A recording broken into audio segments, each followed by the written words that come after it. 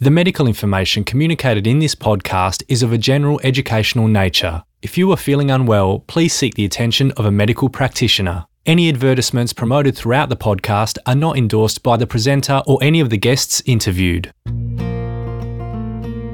Hi there, welcome to MediTalk, a medical podcast talking all things medical in a way that you can understand.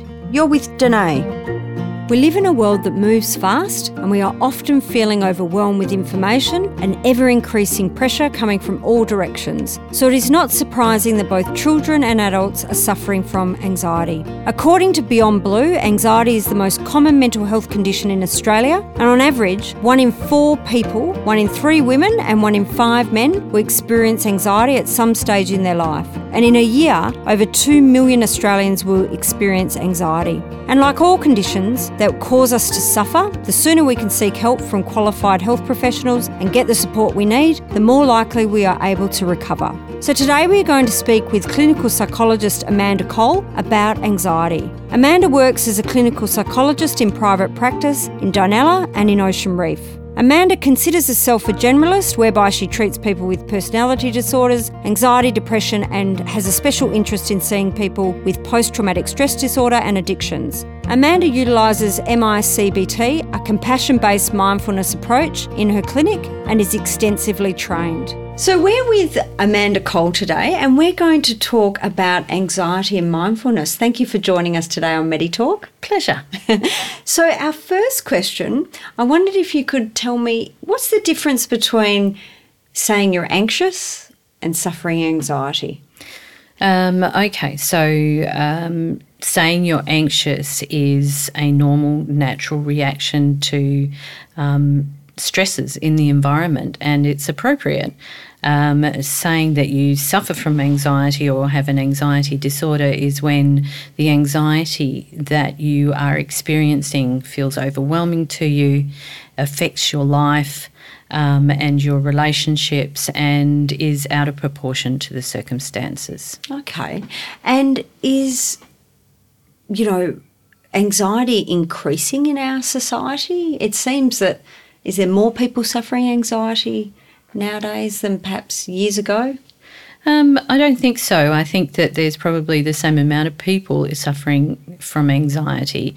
As I said, it's a natural and normal response. Yeah. And are there different types of anxiety that you can suffer? There's different types of anxiety disorders, absolutely. I think there's 6 anxiety disorders, but we're talking about things like generalised anxiety disorder, obsessive compulsive disorder,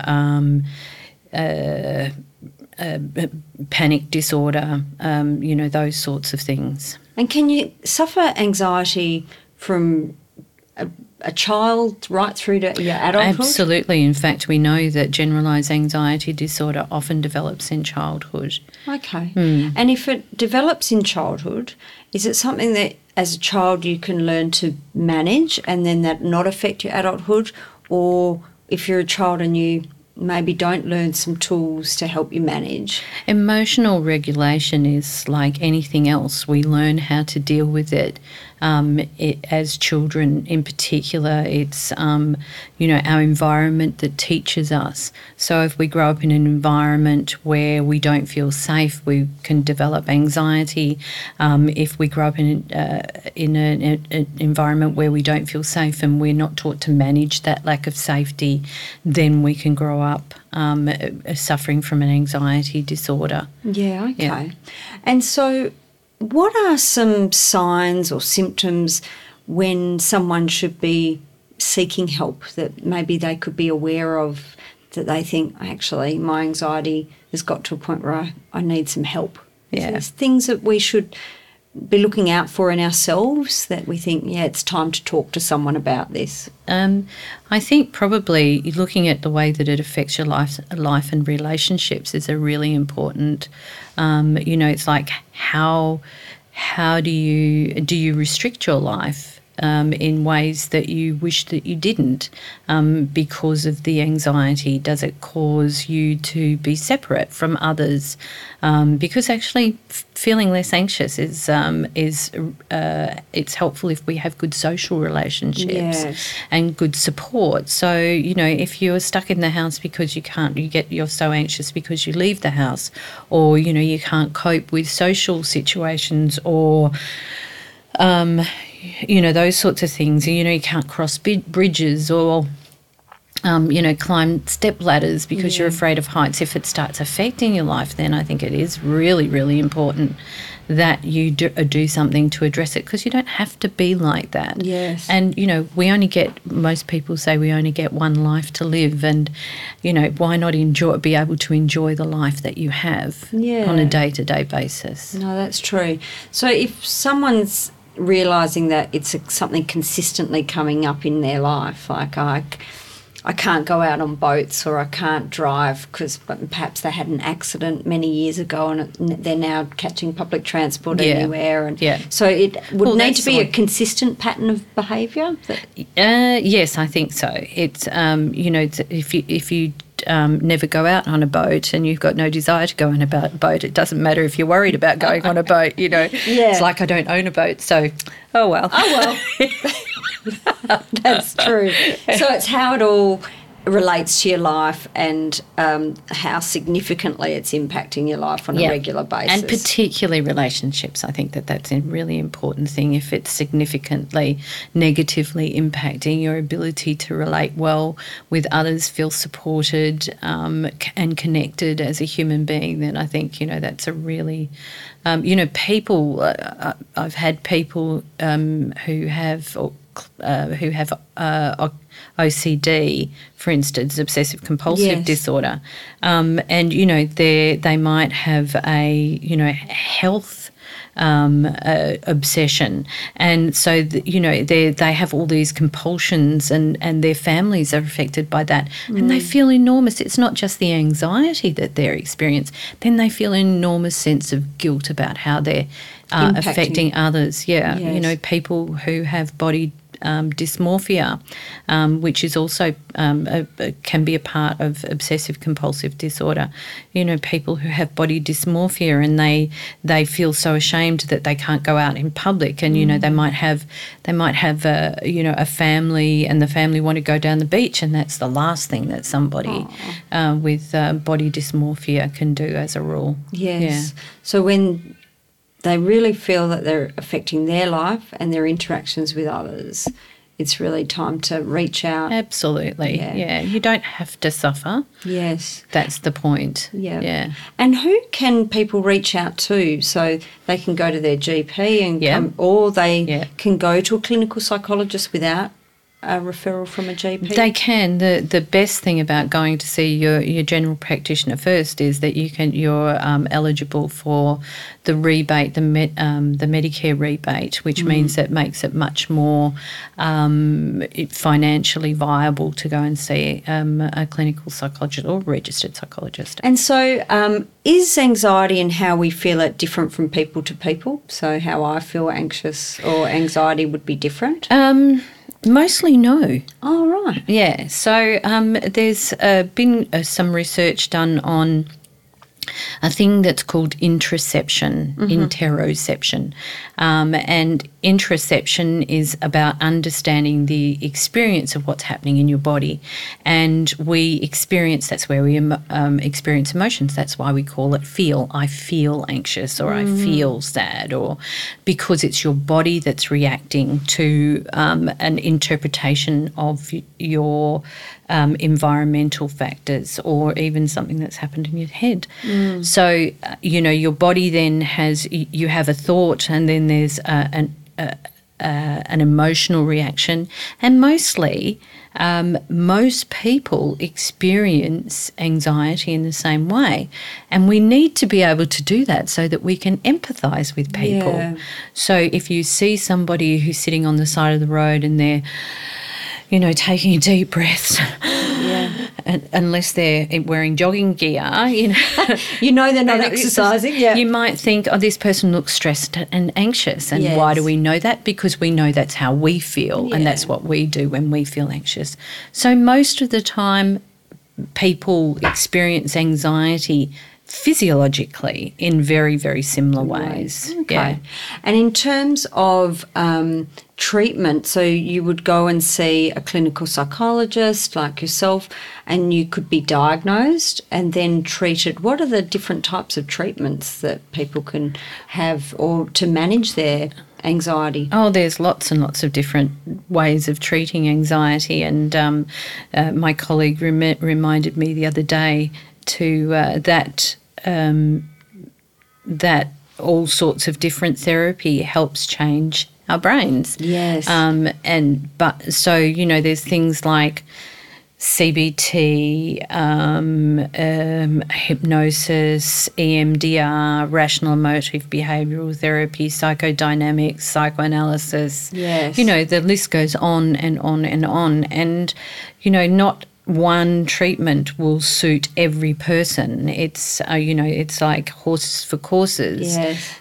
I work in rooms with people who do all sorts of different ways. Some people like hypnotherapy, some people don't. Some people like EMDR, some people don't. Yeah. But we know that there are different types of treatment that will help lots of people, but there's not one treatment that it's will not help. A one-size-fits-all anxiety treatment. No, that's right. Damn. Yeah. And I think that's important for people to realise too, because sometimes they might go and seek help for their anxiety and it might not be effective or might not have helped them, and then realise, it's over, I can't get any, I'm not going to be able to manage this. But probably what people need to realise is it's just not, perhaps it's another form of treatment that they need. It's like medication. People will go to a doctor and say, I need something for my anxiety, or I need something for depression or whatever, and the doctor will prescribe them with an antidepressant as a rule.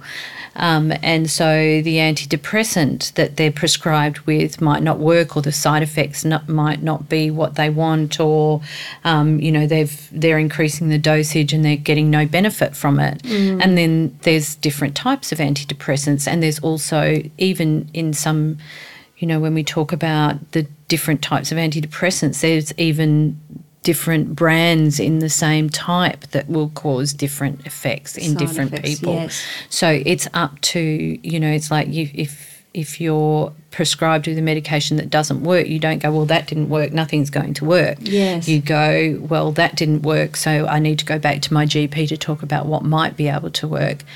And one of the things that we're, as psychologists, we're taught to do is to make sure that we can work well with someone and they can work well with us. And if we see them not making advances, then you need to talk to them about that and ask them whether they would prefer to see somebody who might suit them better, or whose style or whose type of therapy might be more helpful for them. If we're talking about normal anxiety, if we're talking about, I feel anxious, you feel anxious, and neither of us have an anxiety disorder, then we experience anxiety in a very similar way. Yes. However, we're talking about the difference between experiencing anxiety and having an anxiety disorder. Yes. They can be very different. Okay. So panic disorder, for instance, is not a normal, if you like, way of experiencing anxiety. Panic disorder is anxiety on speed, basically. So, it's like heart palpitations, and which most of us wouldn't normally, shortness of breath, experiencing choking, belief that you're going to lose control or die or go insane, or, this is like this internalized, I'm going to die kind of feeling. And that's panic disorder. That can be panic disorder. And you've got to imagine that, imagine how difficult or how overwhelming the anxiety must be for someone to wash their hands until their hands are bleeding. Yeah. And red raw. That is anxiety personified, if you like. You know, that is it's very intense. It's pathological type of anxiety, and you know, it's so sad that people experience that. Yes, of course, and also so important that people seek help and seek professional help. Yeah. When it's But there's also, you know, people who experience any sort of emotion that is out of proportion to what they think is normal behaviour, feel shame, you know, they feel embarrassed that that's the way that they are. And so it is very, very difficult to firstly admit that you have a problem to anyone, and then, you know, admit to two people. You know, you go to your doctor and then your doctor sends you to a psychologist, and then, you know, maybe you get a referral to a psychiatrist to evaluate medication, and, you know, then you've got this. So sometimes it's really difficult for people to get over that embarrassment or sense of shame. Yeah, especially if they've been living with it for an awfully long time. Yeah, absolutely. And so in terms of, so we've talked about the varying treatments, and we've touched on medication and that it can vary, and it's about the importance of persevering. What's the sort of practice or the type of practice of mindfulness that you utilise in your practice with your patients? So I use a type of mindfulness called mindfulness integrated cognitive behavioural therapy. That's a mouthful. I know. But the guy who developed it, who lives in Hobart, his name's Bruno Cayun. He developed it, and he calls it, and people who are practitioners, we call it MICBT. Oh, very trendy. Yes. So MICBT, Mindfulness Integrated Cognitive Behavioural Therapy. And what does that mean in terms of mindfulness, and then what would that mean for a patient? How does that look when they come for a treatment or a session with yourself? Well, there's different stages of MICBT. The first stage is the personal stage, where what you're actually doing is you're learning to understand your thoughts and your emotions. So when we talk about the interoceptive signature of emotion, it's understanding how your body feels and how it reacts to situations, and it's learning to understand what thoughts cause you distress, which ones don't, which ones are appropriate, which ones aren't. Actually, it's quite funny because I've done a little survey in my private practice, and, you know, I ask, and I've been doing this for over 5 years now, this particular program, and I will say to people when they've been meditating for a while, you know, clients, and I'll say to them, so of all the thoughts that you have while you're meditating, how many of them or what proportion of them percentage-wise are relevant? And what is it? About 2. Really? Yeah. So 98%, when you're meditating, 98% of the thoughts that you notice are irrelevant. Wow. And yet they will still cause an emotional reaction. So just the fact that we're thinking those irrelevant thoughts is going to be affecting how we feel. Yep. Yeah. As soon as, and this is why the mindfulness integrated CBT is based on a type of meditation called Vipassana meditation, which is awareness of what's happening in your body. Mm-hmm.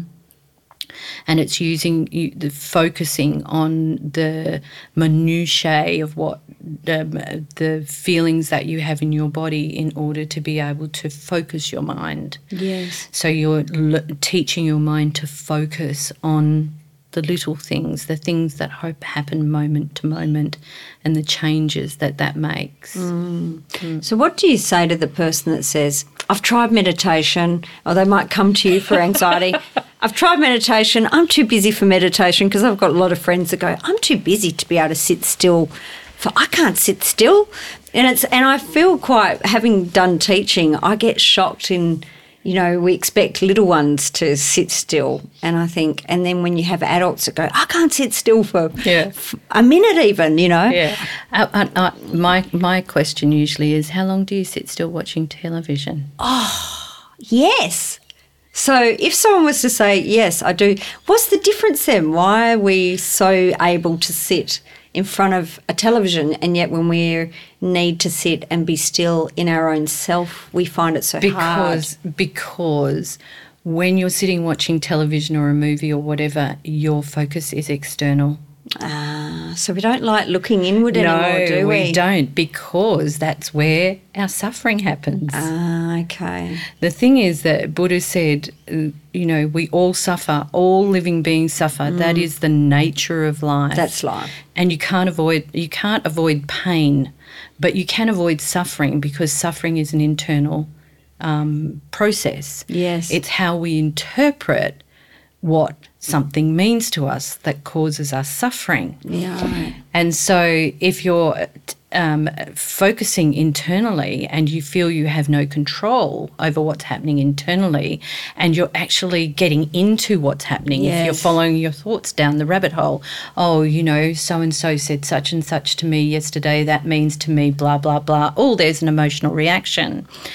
But if you sit there and say, so-and-so said such and such to me yesterday, and you just let that thought go, then there is no reaction. So because you're emotionally not ruminating, and that's not allowing the effect of your... there is no suffering. Yes. So that's the importance of mindfulness and how it can help us, really, essentially, isn't it? Well, it is that, but it also, research over the last... research on mindfulness practice started in the 70s. 1970s, and has been ongoing, and there's been a lot of research into the effects of mindfulness to date. And one of the things that we know is that the right hemispheric amygdala, which is the part of the brain that looks for threat in the environment, in people who meditate, even if you only do 15 minutes a day or 20 minutes a day, that part of the brain actually decreases in size. The longer you meditate, the more likely it is that the frontal lobe starts to have stronger connections with the amygdala. So not only does the amygdala shrink and you have less reactivity, but also you have more control over it, because it's the frontal lobe that controls those that reaction, or can moderate that reaction.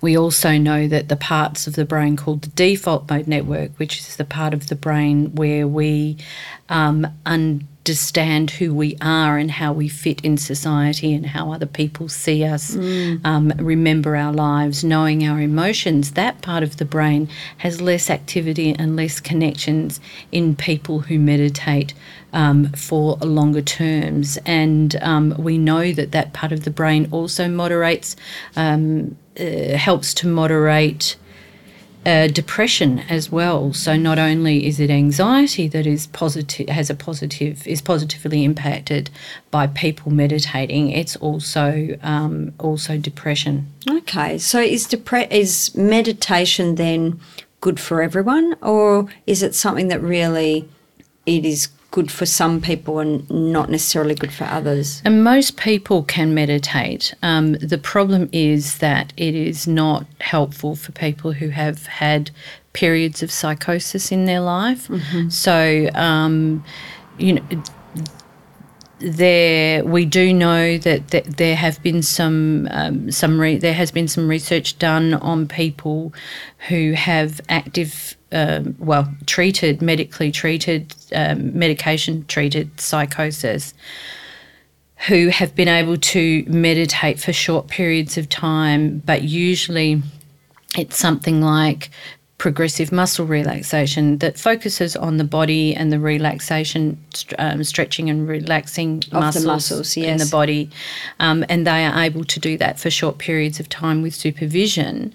And that has been found to be helpful for people with psychosis. But meditating for, 20 minutes, 30 minutes, an hour is not a good idea for people in that situation. Do you think we'll get to a point where doctors are prescribing meditation or mindfulness? Because it sounds like it's good for our brains and it's good for our own self-regulation of our emotions. I think we've already gotten to that stage, to be honest. Doctors these days regularly will... or there are some doctors, not all doctors, but some doctors will regularly preferentially refer to a mindfulness practitioner. But then there are also others who will preferentially just rather than prescribe medication, refer someone to a psychologist for treatment anyway, regardless of what type of treatment they do. No, I didn't ask you this question prior, but what do you feel? I've got friends that go to the chemist and they buy these, when I'm really anxious, I use these little drops. Oh, yeah. What's your advice with? Is that just working on? Is that placebo? Or these little drops I don't know, and potions? I don't know because I don't know the research on that. But to me, it comes down to this. It doesn't matter whether it's a placebo effect, to be honest. Yes. If it helps, it helps. Yes, because I've seen people even wear bands. Bands around their. Yeah. But that is actually a prescribed treatment. That's a part of doing something like dialectical behavioural therapy is that the distraction. Tapping? No, that's EFT. EFT, yeah. Yeah. So, no, the dialectical behavioural therapy is a treatment that we use for people who have difficult to treat personality disorders. Okay.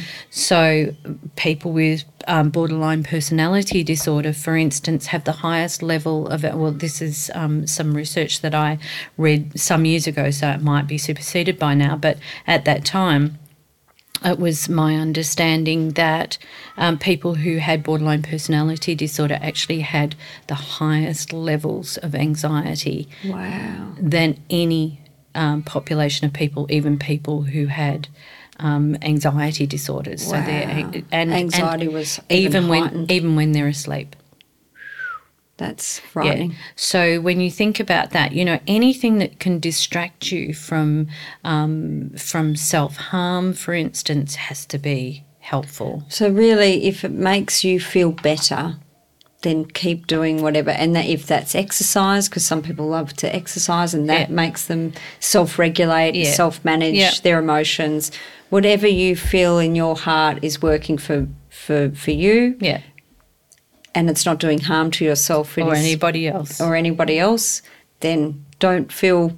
And so for my friend that's using the drops and they work, if that works, go for it. Good for her. Keep going. Knock your socks off. That's right.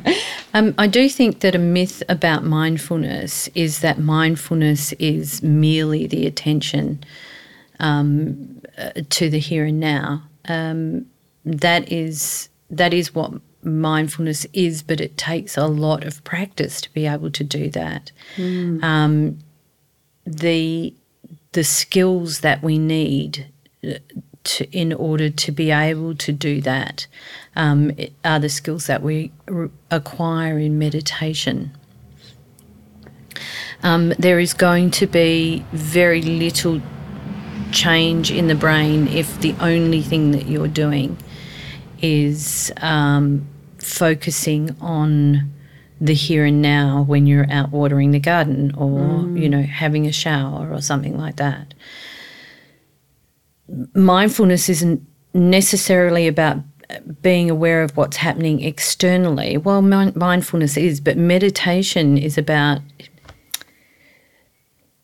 Mindfulness is about objectivity, right? So it's observing what's happening in the here and now, but doing it in a way that is objective, not causing you suffering. Right. And that's the difference. It's about being in that moment, but not suffering while you're in that moment. Okay, so that's good to know. And are there one or two ways that we can all reduce the feelings of anxiousness that we can walk away with today, people listening to this podcast episode, that they could bring into their lives today that could make a difference to them? I think spending 15 minutes a day objectively observing your thoughts and what happens in your body objectively, it being the main word there, and doing that in a peaceful and calm way.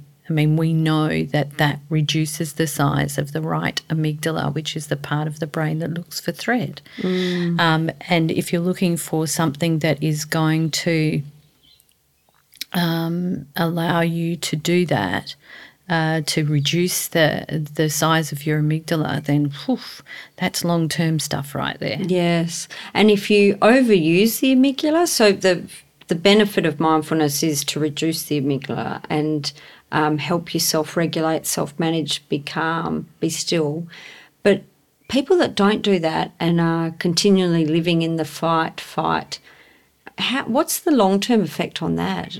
It does. It increases the size of the amygdala, but it also decreases the size of the hippocampus, the part of the brain that regulates attention and also helps shunt memory. So it's more difficult to concentrate. It's harder to remember things.